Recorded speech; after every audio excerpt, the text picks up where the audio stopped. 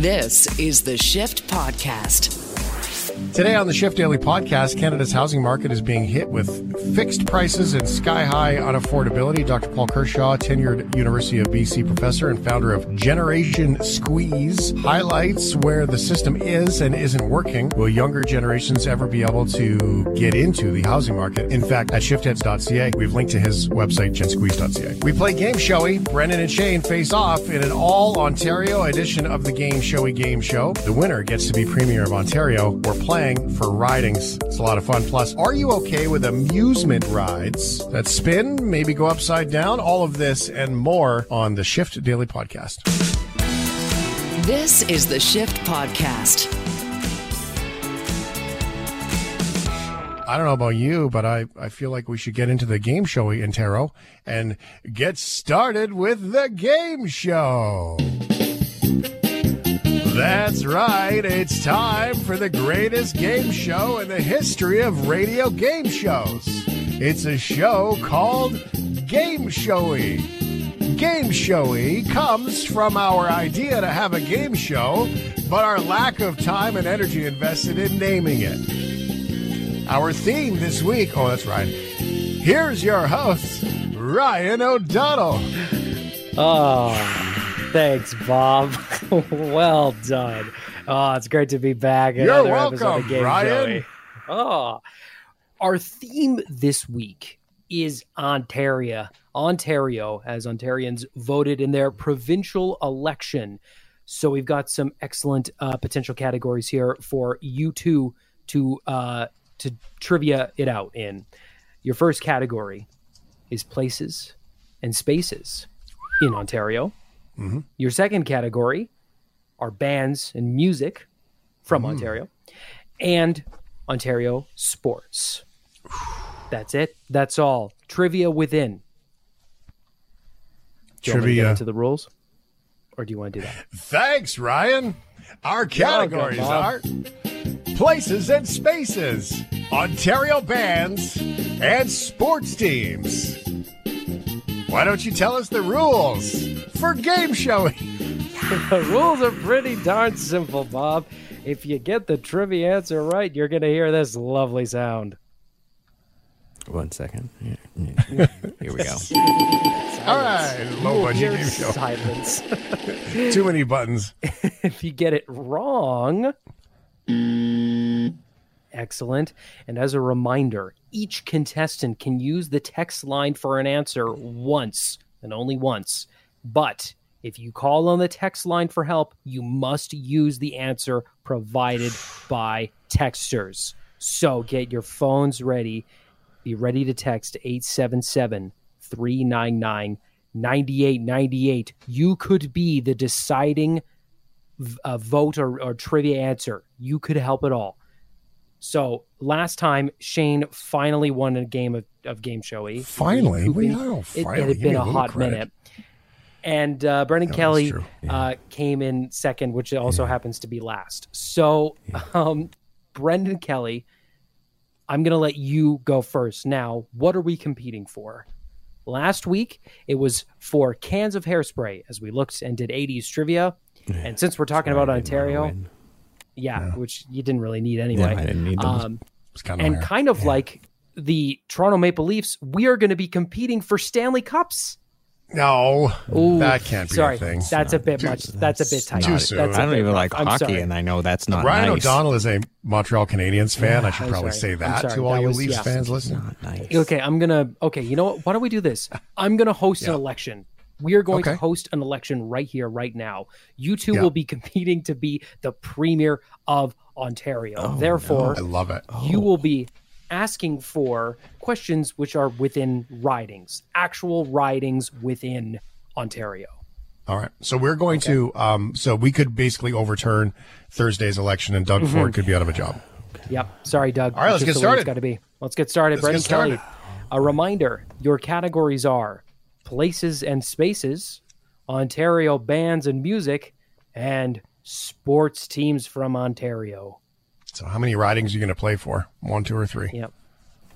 Well, I just also like to point out that I was actually born in Ontario, so I would be a pure prime minister or premier if I wouldn't be like a wannabe like Shane over there who was born in Port I lived there Alberni. 3 times. Port Alberni. I was born in Flim Flon. Thank you. Yeah, whatever.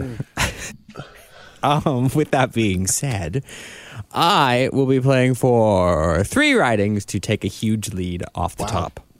3 ridings within which category, my friend? Let's go with bands and music. Bands and music. We're going to play a little game, okay? This is your first question. It's Game-Showey, all right?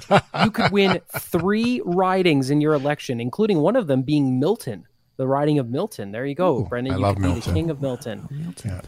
I'm going to ask you this simple Been there question. a few times. Yeah. For 3 ridings, Party there. Brendan Kelly, can you name this Ontario song / artist on just one note? Just one note of this song. That's about 4 notes. But Yeah, I was going to say that's a lot of notes. 1 second. 1 second. that's like a stanza, technically. Yeah. I actually don't know. I will let you hear it again. Because I could As the just, man- I could actually put it on cue and hear it as many times as I want and Shazam it because I've got the you do power have that over here power. to do that. Yes. Oh, God. I don't know. You don't know. Man, that's a tough one. Some lame. That's a tough one. Oof. Let's go to the text line. Oh, going to the text line, Oh, 877-399-9898. If you know what song that is, you got to text it in right away and see if we get an answer if you know. Play it again one more time for everybody so they know. Oh, I think I know it, but I can't think of the name. Yeah? Yeah, I know. Yeah? I'm stuck in that area. I'm going to give you a hint. This is a really tough one. This is why this What are one's you worth 3 doing? ridings. Yeah, I'm gonna, give I'm, me a Born I in have, Ontario. hey, I have hints for you too, Shane. Don't worry. You're gonna need 'em. Make sure, okay? This song was covered, and arguably the cover is more famous than that version right there. All right, I'll go with the first text that comes in, which matches up with that hint. Is it Bruce Coburn's "A Lover's in Dangerous Time," which was covered by the Bare Naked Ladies? That is correct. That is correct. Yes, very good on the text line. We're ready there. Yes, Lovers in a Dangerous Space Time. I always say that by accident. I don't know why. Yes, Bruce. That's the original there. There you go. There, the text line worked. 3 ridings. We're sorry. Your call cannot be completed as dialed. What? What just happened? Oh, Shane's got control. Yeah, of Shane's the- got sound effects over there. I hit the that's wrong what that button was. right next to the boo. Was the bad okay. phone call? That was It works. okay. Well, there you go. All right. Brendan Kelly in the lead with 3 ridings, Oh, including man. Milton in there. Oh. Okay, so I'm going to go with 3 ridings, 2, because I got to get some ridings so I can be Premier of Ontario. Places and spaces. I got to try to catch up. Places and spaces. So he got a hint and a text message, just to be clear. Okay. So if you know the answer to this, 877-399-9898. I might need help. Wait a Here's your minute. places and spaces question. What? If you use the text, you can only use the text then, basically. can only use the yeah, text. So, I didn't say I was going to use it yet. but you just told them to text the answer. That's Well, full everyone on should text cheating the- right there. That's the point. Everyone gets to text the answer, and then Everybody maybe gets we to can text. use it. Okay. Right? This coming from the guy who just threatened to Shazam the audio clip so we could have the answer. Like, slow your roll, big fella. Oh, God. Okay. All right. Shane, here's your question. This town in Ontario shares its name with a town in the United States, which also shares its name with an incredibly famous music festival that had over 400,000 attendants. Oh, I know that one. Yeah. See, that's what happens when you found a business with one of your business colleagues in London, Ontario. You're very close to Woodstock, Ontario, Bob. That is correctamundo. Yes, that is the correct answer. Woodstock, Ontario. My grandparents used to live there. I love Woodstock. Beautiful little town. It's on the 401, and it calls itself the dairy capital of Canada, and the motto is the friendly city. Oh, there you go. Aw, we have got a the dairy tie. capital, You really, just eh? won 3 ridings, including the riding of Sweet. Davenport. Congratulations. Dairy. Moo moo. Brendan Kelly. Reminder, the categories for Game-Showey. We've got places and spaces, bands from Ontario, and Ontario sports. What's your category, my friend? I'm going to go with sports because I'm such a big sports guy. Sport. Okay. How many ridings would you like to play for? I'll go for in 2. The world of sports. In the world of 2. Okay. All right. This is going to be a question involving some sound. All right. Perfect. This guy, Connor McDavid. You might know him. No, Plays for the I Edmonton don't. Oilers. One of them, probably the greatest hockey player in the world right now. How many goals did he score last night? None. Connor lit up the Ontario Hockey League before dominating in the NHL. Here's a segment of him playing in the minors. Chance for McDavid going to the front of the net. He scores. Connor McDavid playing keep away on the Sarnia Sting. Now McDavid. Taylor Radish rounds out this line. Here's McDavid looking to walk in. Watch by Cora in front of the net. It's in. It went off of Taylor Radish. Taylor Dupuis says it was kicked in. We'll wait for the official, but it's now a 3-3 game at this point. I love how surprised he is. Like It was a pretty genuinely surprising surprised. goal. Yeah, it was a pretty incredible goal. So, Brendan Kelly, here's your question for 2 ridings. What OHL team did Connor McDavid play for? Was it the London Knights, the Erie Otters, Guelph Storm, or the Hamilton Bulldogs?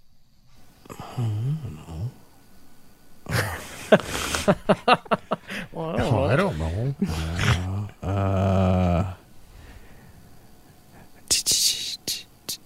Well,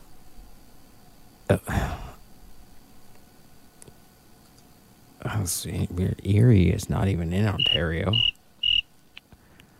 London, Guelph, Hamilton. Oh, I'll go with Erie. The Erie Otters is correct. Yes. Connor McDavid's OHL career The concluded. non-Ontario one. Yes, but he is in the Ontario Hockey League. He recorded 120 points in his last season with that team and won basically every award that he could win in that. So there's also a very famous video of him leaving the rink swearing in that jersey that gets retweeted every time the Oilers lose a game. That's really funny. I recommend you go and find it. 2 ridings there. And if you're wondering, you just won the riding of Scarborough Agincourt. Oh, So there you go. Scarborough Agincourt. Nice. Yeah. Yes. Wonderful. 5 ridings. Wow. You are in the lead right now. Shane Hewitt. Well, I don't have much of a choice here, do I? I've really got to go with the the opposite of what I got to keep up. So I'm going to go with bands. I'll go with 2 ridings to try to keep up here. Okay, 2 ridings. I'm going to give you 3 bands. Sorry. I'm going to give you 4 bands, okay? 4 bands. 3 of them are from Ontario. 1 of them is not. Tell me which of these bands is not from Ontario. We have The Tragically Hip, Metric, Billy Talent, and Voivod. Oh, I don't know Voivod. Voivod are metal, thrash metal. They're thrash metal? They're thrash metal. Should we try and get a little listen of how bad Voivod is, or is it actually good? no? It's pretty good. I would, if you're gonna put on. Hold on, I saw them open for Metallica. Just gotta look at their bio on Yeah. No, I won't look at the bio. It's on Spotify. It doesn't say. Just look at the bio and it'll be like, Easy well, there. they are from. You know what? How come you've got all the cheating tricks all sorted out even before we? I just know what you're up to over there. I know it's. I got the. What song should I do, right? What song should you do? Probably like Tribal something off their first album, I would say. Astronomy is probably Divine? their best album. Sure. That's the most listened yes, to of that's all the the best. things. Yeah, do Astronomy, yeah. They got their Wikipedia page up. So good so far. This is like kind of a spacey thrash metal song. It's not too heavy. Well, it is called Astronomy Divine. Reminder. Or is it Domine? Oh, it's cool, hey? It's not the lyrics I thought I would be getting into, though. I gotta be honest. Let's okay, Alice in Chainsy. Yeah. Interesting. Yeah, okay, well, I don't know they're cool. Voivod, so I'm going to go with Voivod because they're the only one that I don't know, and I'm unsure about Billy Talent. I know because I you live down there. Metric, I'm iffy on. That's where I'm doubtful is Metric, and I don't know Voivod. So I'm going with Voivod. Voivod is correct. Voivod is from Montreal.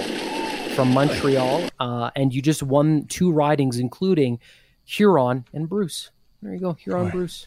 It's a good thing there's no expiration timer on our guesses on this show. I was going to say. No. Cottage country. You won cottage country. So now when things go sideways for you, you can escape to your cottage. Oh, the trash talk in here. What's the deal? That actually doesn't sound too bad, eh? All right, well, we got to tie it. 5 ridings sign each. Me up. And I do not want to do a recount. So somebody's got to pull ahead here. Uh-oh. Brennan Kelly, please pick a category that you would like to compete within. Places and spaces for 2. For two ridings. Built on the fork of the Thames River. The city's namesake is the capital of its country. If you go looking for Hyde Park, you'll find a pleasant little community. What's it called? Whew. That's tough. London? Yes. Now, you just earned yourself 1 riding. This is the extra question hidden within the 2 riding question. London, Ontario was Canada's original capital city. Why did that capital banner move to Ottawa? Was it because I thought Kingston was the original. It was one of capitals. Lake too. Actually. If you're talking about during early days before Confederation, all that. So why London, Ontario? The geography made it difficult to expand the city. It was vulnerable to attack during the War of 1812. Or Ottawa was one of Canada's prime minister's favorite cities, and he just wanted to move it. Well, Ottawa was a swamp, and some will argue that it still is, but that's beside the point. It was a joke. It was a political joke. Oh, good. There's a good political joke. I was actually pretty good. I'm going to give you that one. I was like, actually, it's not that swampy. Lots of rivers. It was not a physical joke about its landscape. Well done. I know that it was moved to Ottawa because there was a fight over Toronto and Montreal, so they put it in the middle. They're like, oh, no, it's going on a swampland here. It's not going to any of those big cities. So you're asking me why London was taken away? Yeah, why was London changed? Why did London lose the capital city? What was that? It was War of 1812 was one of them, which I don't. And the other one was the geography made it difficult to expand the city, and also it was one of Canada's prime minister's favorite cities. Well, the geography shouldn't make it difficult to expand because there ain't nothing out there besides London. I'll go with the War of 1812 thing. That is correct. Yes, the Americans did indeed attack the city, or attempted to. Yes, you just won the riding of Brampton Center, so we got a tie game. Nice. Shane, Yeah. we're down by 2. Can I clarify that piece of info? I think that it was proposed as a capital. I don't think it actually was the capital. I think you're right, actually, on that. I think that Kingston, because it was the King family that founded Kingston. And then the reason why they chose Ottawa was because they couldn't decide between Toronto and Montreal. I believe that was it was sort of halfway, and I think that was why. So I don't think it was actually, but it definitely was on the list of things to do, and I do. That's why I gasped with the answers to the question, because the War of 1812 was the big player there. So very cool. Yeah. All right. Well, Shane, you're down by 2 ridings. Yeah. You got 2 ridings. Okay, so I got to go. Well, there's one for 3 ridings left. I got to go 3 ridings to win. So I got to go sports teams for 3 ridings, so I could be Premier of Ontario and win all the ridings. Let's go. You got it. Okay. Mike Weir from Sarnia, Ontario, became the first male golfer in Canada to win a major when he lifted which title in 2003? Was it the U.S. Open, the PGA Championship, the British Open, or the Masters? I love golf. I've been golfing for 34 years. So if I get this wrong, this looks really bad on me. This is going to look really bad. He has a green jacket. I know that. I'm doubtful if that was the first one, but I do know that he's won the Masters. So did he win that one first or not? My toes are crossed. But I'm going to go with the Masters. Well, you and the text line have sent in your answers, and I thought the selection was too close to call.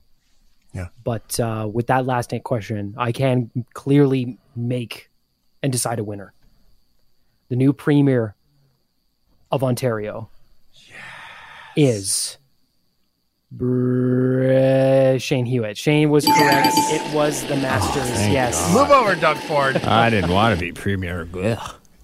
All right. So like a heavy job. here's my first thing I'm going to do is I'm going to build all the highways. I'm building all the highways, a free highway for you, and you get a highway, and you get a highway. And by the way, unity. Let's all unity and have our yuns and our itties come together so we can have yuns and itties and have unity. Thank Well you. said. I'll be premier.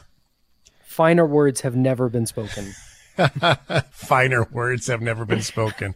And that's Game-Showey. Give me a second. There it is. There we go. Our sound guy went on strike for a second. That's because he's getting ready for what comes next. Congratulations out to Shane for being cool. Oh, man. This is the Shift Podcast. The cost to buy a house is bananas. And as a guy who rents today because it's just me and I'm divorced, so I qualify for nothing. Banks hate me. Plus, I'm a small business owner, which adds a whole other level of mistrust.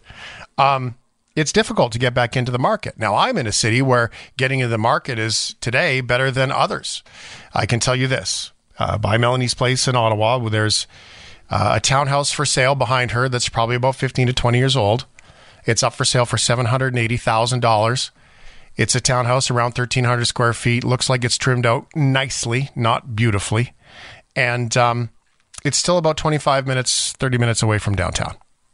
So if that doesn't provide one example of wildly unattainable for most people, that's a level of combined income doesn't get you. And that's a level of combined income at $100,000 times 2 is difficult to achieve. Something's gone wrong.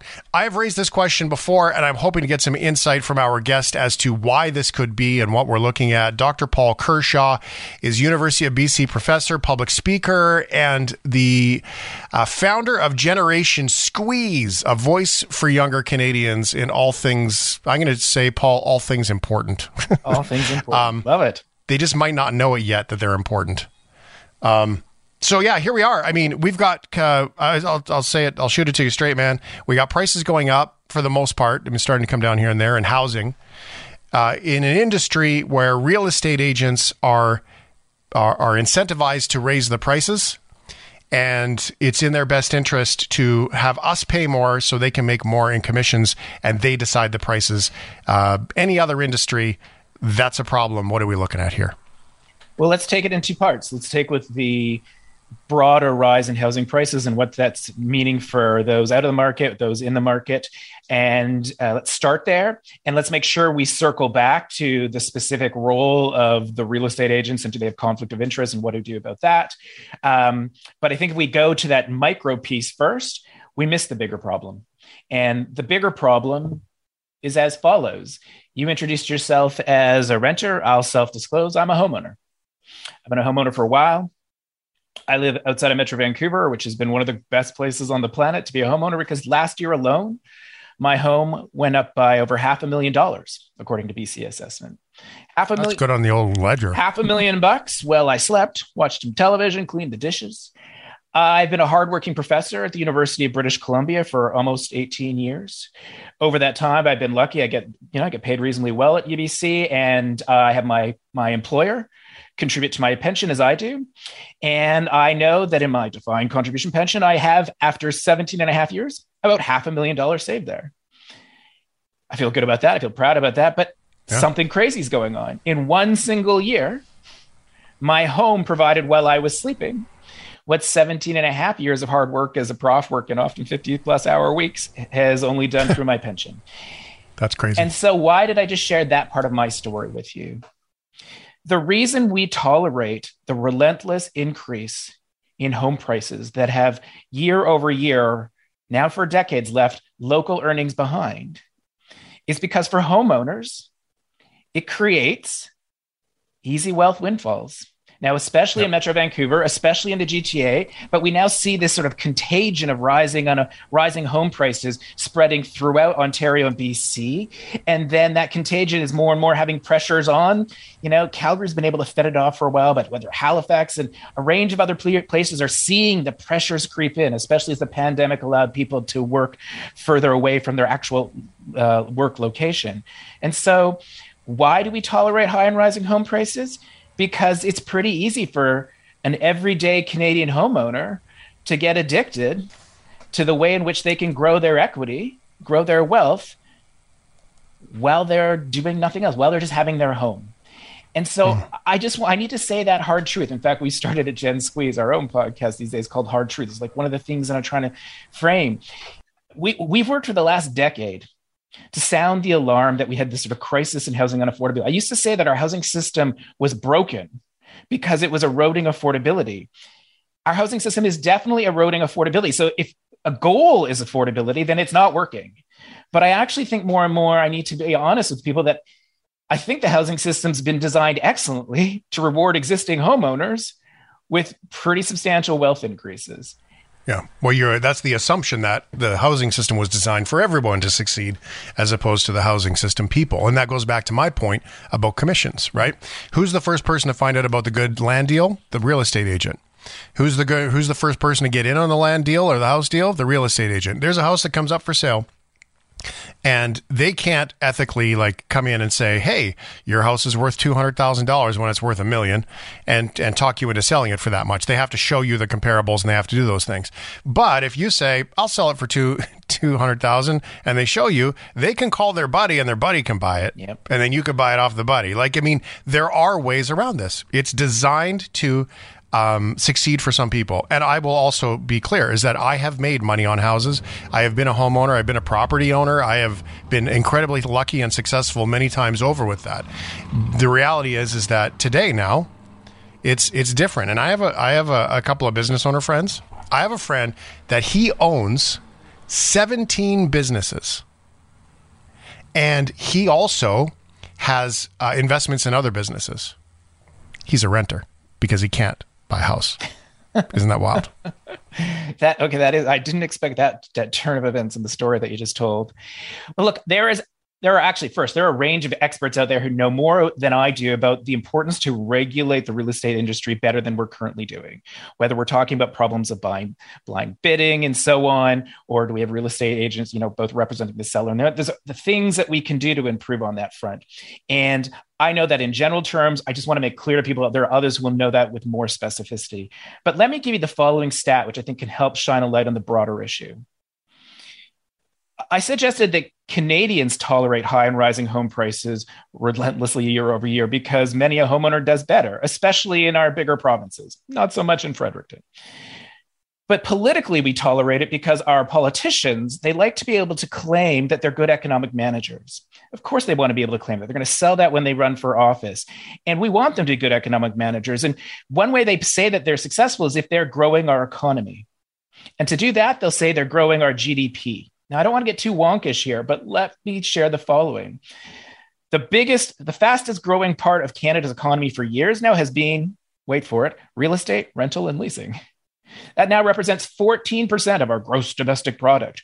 Is that good? Is that bad? Well, it would be perfectly fine if about 14% of Canadians made their living in the same industry. But we don't. Fewer than 2% of Canadians make their living in real estate, rental, and leasing. So what does that mean? It means we're growing our economy in a way where the relatively small number of people who make their living there, real estate agents, make good livings because they're a big chunk of the economy coming into their incomes. Homeowners like me are getting these wealth windfalls, but everybody else is having their hard work pay off less because they're not in industries that are seeing this big GDP growth. And so I keep saying, is that the right measure for prosperity in Canada? Don't we know that we're a more prosperous country if the following is the case? Our hard work means our hard work can pay for more of our major costs of living. It doesn't take as much hard work to cover our major costs of living like housing. And what we're doing is sustainable over time. And right now, that is not at all the case with how we're growing our economy, either via relying so much on real estate to grow our GDP, which erodes hard work paying off for those who are not yet in the housing market. And, we could switch subjects and talk about a range of sustainability issues from an environmental standpoint. I think that we need to move to some degree beyond GDP as our measure. And the example of housing in terms of, small number of workers, but big part of our gross domestic product is a key example of why it's so problematic. So that's a macro level on your micro concern about the degree to which real estate agents have this conflict of interest. Well, and it doesn't even get into the immigration to increase GDP, right? I mean, it's a beautiful country we have, and I love that people come here from all over the world. But when the government says that they're trying to help people from around the world and they're fast tracking people to move here, that also raises GDP. So, can we delve on that for a couple of minutes? Yeah, sure. If we do it, let's. You just got really excited there. This is good. So, as someone who thinks about intergenerational issues. The role of immigration is such a complex one. It's like a double-edged sword. So, hard truth for aging parents in my life that I've been sharing over time, and aging parents everywhere. Well, they worked hard over their working lives, and they paid taxes according to the rules of the day. Now that they're retired and they're wanting to draw on our old age security system, and because they're older, they're more likely to draw on our medical care system. The hard truth is actually they didn't pay taxes during their working lives at a level that is commensurate with the benefits, either medical care or retirement income support, they now want to draw down from government programs. Mm-hmm. Now, that's because back in the day when we set up our healthcare system and we set up our old age security system, there were 7 workers for every retiree. Today, there are fewer than 4. Soon, there will be fewer than 3 workers. And so we have 2 options. We can either ask sort of just increasingly the baby boom population, will you please pay more of your current income towards your old age security and your medical care? It's not an easy sell. People are like, why didn't you ask for this for me for earlier? Plus, who's this jerk of a professor telling me I didn't pay enough? So that's a hard sell. And then, so the way that we solve it is like, okay, we're going to try and bring in more workers so that we don't have this big gap between the number of workers and retirees. So we rely on immigration to do that. But then the flip side of that is, where do immigrants want to go? Like everyone else, they want to go to our bigger cities where the jobs are. And that then adds a crunch, put it differently, that adds to the demand for the housing. And so that has been a factor that has been driving up demand for housing supply. There sometimes are constraints. And so that has contributed to rising home prices. So the rising home prices has hurt younger people. And we're bringing in those additional immigrants, often to cover the needs of an aging population, because we didn't ask them to prepay for their benefits enough while they were working. In both cases, a younger demographic is kind of getting harmed by this. They're having to pay more taxes towards their aging loved ones' old age security and medical care, and they're having to pay for the higher home prices and higher rents caused by, in part, rising immigration in our big cities. And so I just think that this is such an interesting tension. And there's like, we are a country built on immigration. My family were immigrants. So it's so important. But boy, it is a complex space right now. And intergenerational tensions are so at the heart of it. Oh, they truly are. This doesn't even get into the fact that many finance people will say don't include your primary residence as an asset on your ledger, your net worth ledger, because it's not your asset, it's your kid's asset, right? And because you're always going to need a place to live. I mean, leverage and all those things not included. It's oversimplifying. And it also gets into the conversation about, debt today versus GDP, and that whole conversation, wild, right? So how do we do this, Paul? So generation squeeze is incredibly important. It's not like anyone's going to go say, hey, by the way, oops, we let things get out of control. Let's just wipe off 50% of everybody's house value and property value across the country. And if you're a homeowner, by the way, you're the one who pays. This excludes the conversation about the politicians being homeowners themselves and deciding what's best. Third-party conflict. But we got to get the young people involved somehow. This conversation you and I are having, we have to go to a young person to say, by the way, it's really exciting. And it's not. It's quite dark. Well, I can understand like the dark part. You mean we're not exciting right now? This is not this is not the sexiest conversation that anyone's having out there this evening. I just don't understand why you think it that way. I'm just shocked. No, you're right. Okay, but another hard truth. Politics responds to those who organize and show up. I can't tell people how many times I've been either, whether it's in Victoria or Ottawa or Toronto, whatever legislature we're talking about, and an elected official will say, it would be, we organize our budgets this way. We invest more in the things that matter for an aging population, in no small part because they're more likely to show up at the ballot box. So fix that. And I hear that. Yep. And so one of the hard truths to a younger demographic, and this is sort of bread and butter messaging from Gen Squeeze, is like, look, folks, too often you hear this myth of the lazy millennial who eats too much avocado toast, drinks too many lattes, and you're on your cell phone too often, even though that's actually connecting us to our jobs 24/7. But the idea that eating the avocado toast and the drinking the lattes is it tends to actually individualize the problem. It says, it's my choices, my consumer choices, or I made the wrong choice about what career to follow. I must individually be doing something wrong, which is why it's harder to get ahead, whether I'm trying to rent or start my family or what have you. And in that moment, if we're making a younger demographic keep feeling a little bit anxious that they might be doing something wrong, we dampen down their imagination that actually there are systems changes that we could be making that would allow their hard work to pay off better. And so we're struggling at Gen Z to say, it's not your fault that hard work today doesn't pay off like it used to. That's something that we tolerated our system evolving in the last decades. You're being harmed by it, but you can't work your way out of that alone. You're not just, studying more or putting your nose to the grindstone more. Very rarely you can be able to save enough to deal with this crazy housing situation per se, or larger deficits and so on. So we need to come together and use our voices to shape the priorities in the world of politics. And that's how we can make hard work pay off again in the future. But I've got to be successful in helping people understand why it's important to lend their voice to a group like Gen Squeeze. We have more ability to have their backs in the world of politics if we have a bigger constituency. We're at 37,000 now, but if we were 50,000, we'd be stronger still. If we were 100,000, just think what we could do. And I make this comment, I don't know, I think about listeners in Ontario. There's an election. Literally, there's not a single party that is proposing to grow spending on younger people under 45, raising kids, as urgently as they're proposing to spend new money on those who are retirees. There's not a single party proposing to actually balance the budgets in Ontario, even though no one's predicting Ontario to be in a recession. Every leader said, yeah, we know that housing is unaffordable and it's hurting young people, but we haven't had a single party leader say, you know what, we want home prices to stall so earnings have a chance to catch up. These are massive intergenerational tensions. And we aren't going to fix those, though, if the world of politics isn't incentivized by a younger demographic showing up in seriously large numbers at the ballot box. And for that matter, I need the parents and grandparents who love them to vote at the ballot box in ways that are attending to the legacy. Are they leaving this place better off than they found it? And there's increasing evidence that the answer is no. And we need to use the world of politics to help us to restore that. Okay, so where can everybody go? Because if you know somebody that would be interested in this, young people, or if you yourself would be interested in getting involved in this, I like when you said that. You said that the politics responds to those who show up. It's not necessarily politics responding for what's best. It's responding to those that show up. And I had a ex-politician say this to me, is that it's the only career in the world where you get measured on how much you spend other people's money.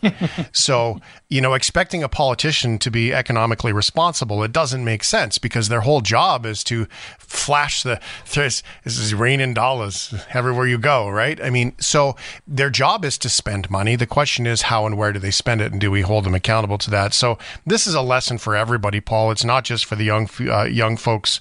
And it does bring me to this, this little reminder that we often hear these stories about these amazing new condominiums that'll go up, and it's sort of this communal living where it's a shared kitchen, but you have your own private apartment for your living room and bathrooms, but then you shared living space. But in lots of those places, it's the condominiums, not the landowner, right?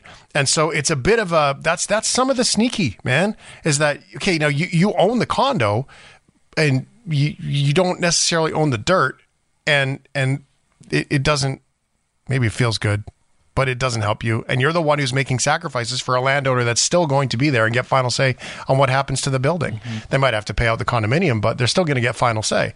And so this becomes that crux and that crossroads. And I don't know, man, Canada is such a big place. I mean, I get it, rising prices in Whistler and in Banff and in Canmore and all of these mountain towns that are pigeonholed in, right? That there's no more dirt. You're running Victoria. There's just you're doing a floating house in the marina. We're starting to run out of dirt. That makes sense to me. But when we're talking about these other cities and urban sprawl conversation, sure, eco and economy altogether, sure. But the reality is we're not running out of space in most places, and this sucks. And even in the places where we might be running out of like 2-dimensional space, we're not running out of 3-dimensional space. There is room to build that density, add up. Although sometimes people are a bit resistant to having their neighborhoods change that way. And that takes away your view of the mountains, though, buddy. It does. But I'm pretty keen to have a view of like people, raising families and being happy in our communities as opposed to feeling locked out. So I can find the right views of things that make me happy. But I think two things I'll just share right now. I think you're about to ask me like, hey, what can people do if they're interested in Gen Squeeze? Like, I would encourage people to go to gensqueeze.ca. Our ability to influence the world of politics grows with the size of our network. If you found anything compelling about what I said, please go and add your email there. That adds to our network. If you've thought that some of the things you've heard from me are like, can I say this on the radio? Batshit crazy? Oh, sure. Batshit crazy. Then by all means, go there and send us an email too. And then we can dialogue about it. But I really liked how you said, this isn't just like a young person. There's something going on in Canadian culture. Your story about the politician who's like, the only job I get judged on based on spending other people's money. It's become, I think, a little more cynical than that still. Canadian politics, where I think about the most recent federal election or now the Ontario election, it is featuring political parties across the ideological spectrum. Even conservatives are doing this. Conservatives are letting me down on this, darn it. They are saying, give me your vote because I'm going to spend more money on you, but I'm not going to have the hard conversation with you about how we're going to pay for it. Mm-hmm. And that's happening from every party along the ideological spectrum. When did Canadian culture evolve such that we say to our politicians, earn my vote by saying you're going to give me more, but not actually reasoning with me about how we as a society are going to pay for it now, rather than kick the can down the road and have our kids and grandchildren pay for it. That is the reality with our government budgets. For that matter, it's actually the same issue with our environmental deficits. It's the flip side of the same coin. Oh, it's the same thing with time, man. Time debt is the biggest of all the debts. Tell me more about that. Well, time is just as simple as we are constantly there's two types of people in the world, right? There's consumers and creators. It's just that simple. And yes, we consume carrots because we're hungry, but there are things in our lives that we consume and there are things in our lives we can recreate. Most people in today's world are consuming, and we sign up for more jobs, more Facebook, more Instagram, more TikTok. We get put on an extra panel at work, right? Now we've got to drive further to go to the other grocery store because Costco's cheaper and we can't do this. We live in a level of time debt that we've never experienced before, and we get marketed and told that it's in our best interest, and we can't keep up. Number one, best evidence example of that, one of the fastest growing industries in the world is storage. RV storage units. We will put the box. Not only do you have a storage unit that you pay for per month with a bunch of junk you haven't seen in 3 years, and your RV unit that you haven't camped on. But not only that, you still are in such time debt, you can't even go there. We'll bring it to you in a box and then take it away. That's time debt. Well, okay, so time debt, at Gen Squeeze, talking about the time squeeze, and actually was one of the key motivating things for Gen Squeeze. So when we started, we had a really strong focus on family policy. I don't know if anyone out there is, excited about $10 a day childcare, has heard that concept, but we, over a decade ago, Gen Squeeze, in our lab started thinking, how do we brand a national childcare recommendation? And we landed on this language of $10 a day childcare. And our work, in combination with many other advocacy orgs, has led now to this big, historic, generational investment in childcare for the families raising kids. As we were doing that, though, we were like, families are squeezed for enough time at work because earnings are down after inflation and home prices are so much more expensive, whether you're an owner or a renter. But we don't want to squeeze so much time in the labor market that there's not enough time at home, with our kids. And so we're trying to, Gen Squeeze, to think through how do we bring down some big costs like childcare and housing in people's lives, make sure that they can have secure employment, but so they can have enough time outside of the labor market to do those important things that make us happy. Like the mantra at Gen Squeeze, we want everyone to have a chance a chance to live up to our potential, enough time and money to enjoy ourselves and enjoy our families, and then the chance to leave our cities, country, and planet better off than we found it. And so I love that you're actually emphasizing this time theme, as time debt as being such a big piece. And maybe actually encourages me to recognize I need to do a better job of showing how that's an intergenerational tension unto itself, even how we organize our time over our lives. Like, we're going to have a big chunk of time off in retirement, and we're not getting better balance when we're, earlier in our lives these days when we're trying to raise our kids. Like, couldn't we do that better? I had one of the worst bosses in my life, had one shining moment. And I'll leave this for our next conversation, as we are clearly inspired to continue. And that's the thing that he said was, I don't care what it takes for you to get here to work. I need you to do it. So when you get here, you can truly be your best self. And he was a terrible boss, but that was a very, very good statement. And if we could just do whatever we need to do outside of the workplace to be the best self that we can be, so we can go to the work and do the best work ever, wouldn't that make a difference? And that's inspiring to me. I agree. And let it also be an example of how, when people we think generally, aren't offering, the best version of themselves to us, but if we can charitably interpret them and find some wisdom nonetheless, I think your example of the story there is, a great way to end on. Like, let's search for the best interpretation of what's happening with people out there, so that we can take that and make our cities, country, and planet the places we want them to be. It's beautiful. Dr. Paul Kershaw, gensqueeze.ca. We're going to have to continue this with more conversation down the road. Thanks for being so generous with your time and inviting everybody to be part of your program. That's pretty cool. My pleasure, and thanks so much for the invite.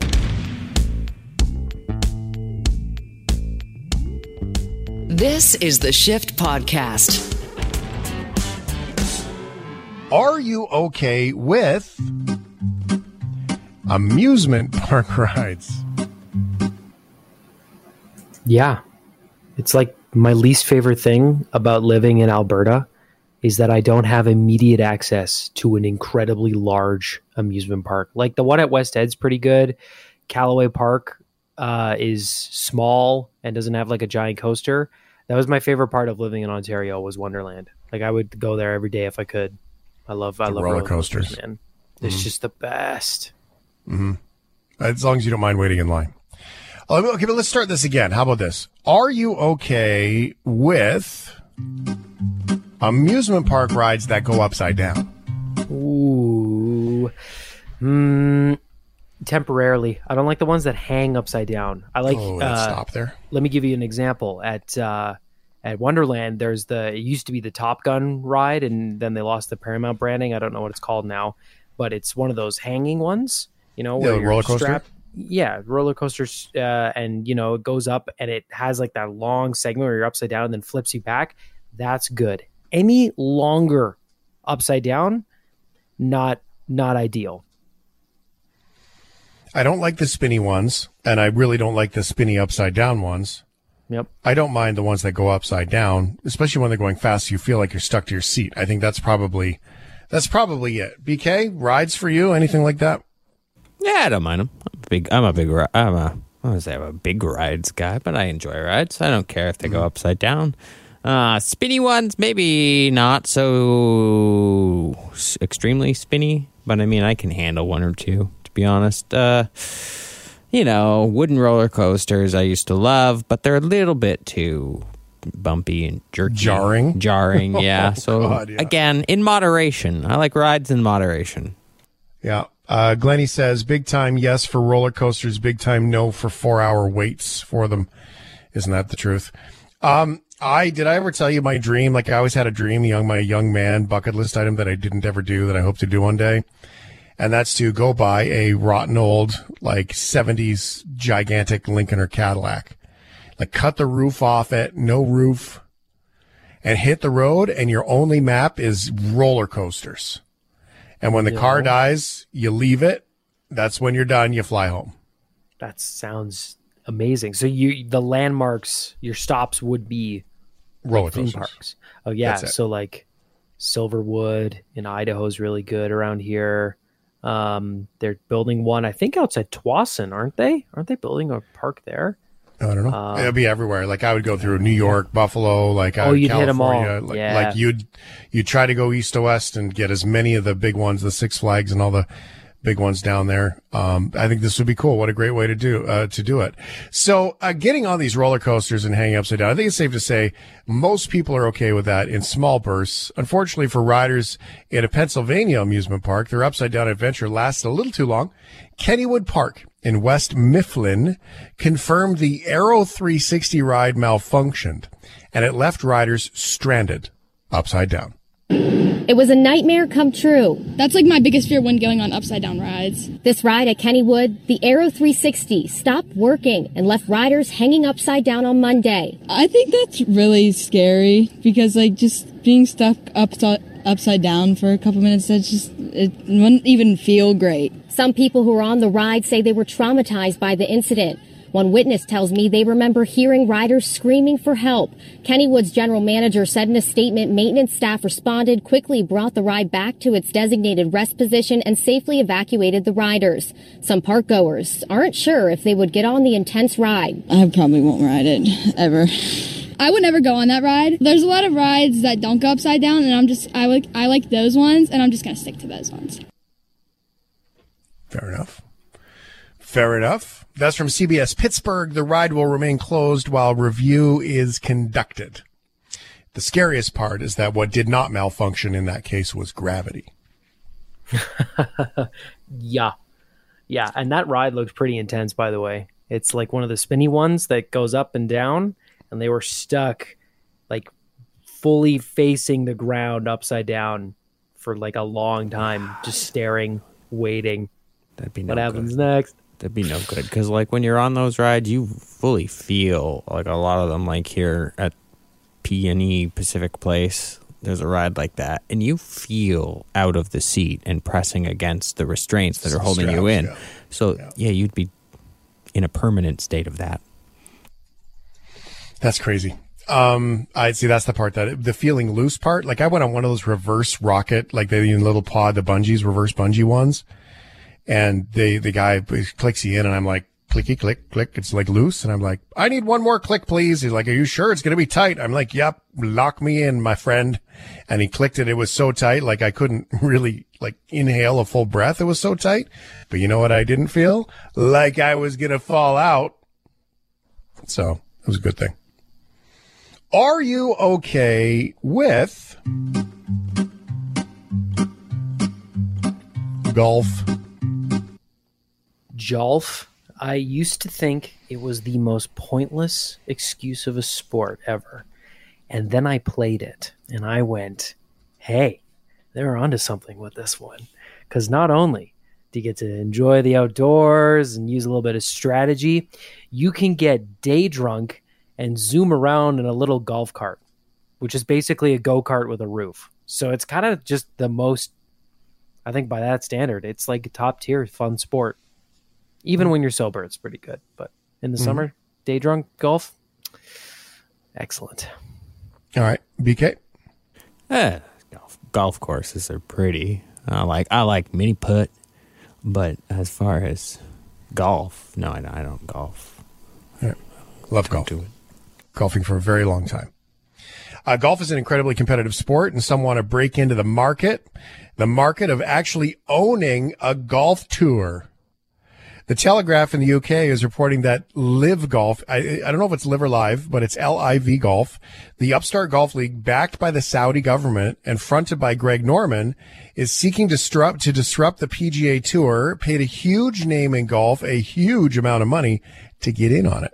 The Saudi-backed league Live Golf released its field for the first event scheduled next week at the Centurion Club just outside of London. There are 42 names released today, and the highest-ranked player, well, it is a bit of a stunner. Let's take a look. It is former world number one and 24-time PGA Tour winner Dustin Johnson, who headlines the 54-hole no-cut $25 million event in England, also including 16 of the world's top 100 and 6 former major champions. Other names include the likes of Sergio Garcia, who's openly expressed his interest in the tour for a while now, former US Open winners in Martin Kaymer and Graham McDowell, and of course Euro Ryder Cup heroes Ian Poulter and Lee Westwood. So why is this happening? Well, they're throwing a lot of money at it. Greg Norman is the face of it, but Jack Nicholson said that they offered him towards $100 million to be the face of it before that. So they're throwing a bunch of money at this. Golf is a big competitive sport. Why would they be going after the PGA? Well, that's a big question. That report, by the way, from NBC Golf. So let's answer that question in just a second. So what is the impact of Dustin Johnson, Wayne Gretzky's son-in-law, going to this tour? RBC, his sponsor, Royal Bank of Canada, cut ties with him because of it and announced it was very disappointed with his decision to play on the circuit. The 37-year-old Johnson's married to Paulina Gretzky. He won in 2016 and 2020. He will not be able to play for the PGA now. The league issued a statement saying members have not been authorized to participate in the Saudi Golf League's event and are subject to thus far unspecified disciplinary action. That's exactly why they're doing it. And some of them have said it. We're doing this to get the attention of the PGA to change the rules. And that's what's happening, is that the PGA has such a lock on everything that's done. In some cases, some really old, antiquated rules, that it just, they're done with it. They're done. They're like, this is the silliest thing ever. So here's an example of what's happened. Hideki Matsuyama is a fantastic golfer, disqualified for the first time ever in his career because he has markings on his driver, like with a Sharpie or a paint pen, for alignment markings. And so he was disqualified from the whole tournament because he had markings on his. That would be like if somebody wrote the number 10 on their hockey stick and got disqualified for it and kicked out of the game with a game misconduct. So that's what it's a big pushback. If you like to watch the golf, there's going to be a big battle of the market, and some of the amazing talent that's in the PGA is leaving because they're sick of what they seem to describe as being just the overlords of golf. It's always great for a good nap, though, if nothing else, on TV. Are you okay with bees? Bees? Oh yeah, love bees. Make honey, and they're kind of cute. I'd say they're probably the only cute bug on the planet. You know, no ladybugs, dude. I wouldn't call ladybugs cute. Ladybugs are just nice. Oh, everyone loves ladybugs. Yeah. Partial to the praying mantis. They're cool. Yeah. Don't they eat their partner after they rip their head off too? Yeah. Yeah. No nonsense. Weird. Yeah. No. Straight to the point. I love it. Did I tell you that I saved a bee the other day? I was very excited. No, how'd you do it? On the radio. Put some. Yeah, I had the door open, took the dog out, came inside, heard the zap in the window, and I had to get the blinds up and get the bee to come to a place where I could get it. Little plastic container over the window. Got the bee in there, slid the lid on, and inside he was zap. Inside the container, was not pleased. Got outside, set the bee free, made my day. You know, did particularly good. proud of that. You know that bee would have just stung you if it had the option. Yeah, I know. That's all right. Probably. Yeah. Set the bee free, man. Set the bee free. But who doesn't love bees? Aside from getting stung, of course, bees are the best. They pollinate, they fly around, they just do their thing. Some bees are endangered species, and the state of California wants to make sure they could be counted as endangered as well. Just one problem, the state needed to find a loophole to find a way to make it all work. Well, bees are now legally considered fish in California. Let me explain. The designation comes from a ruling by the state appellate court. In 2019, California added some bumblebees to the state's Endangered Species Act. But to do that, they had to list the insect under the fish umbrella.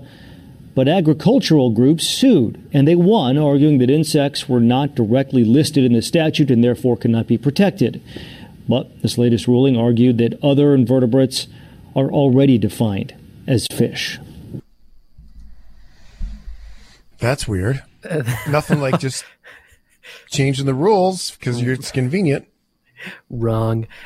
I can't wait to see the picture. It's like, it's going to be like a table, and it's going to have illustrations of the endangered species of California. And at the top, it's just going to be fish. And, it's going to branch out, and you're going to see other types of fish. And then right in the bottom corner, there's just going to be a bumblebee. It speaks to how messed up laws and rules are when you just can't protect a bee, and you've got to skirt the rules. That should take a good hard look in the mirror of, you got the rules wrong, my friend. Yeah. You know who we should ask about this? Greg Fish.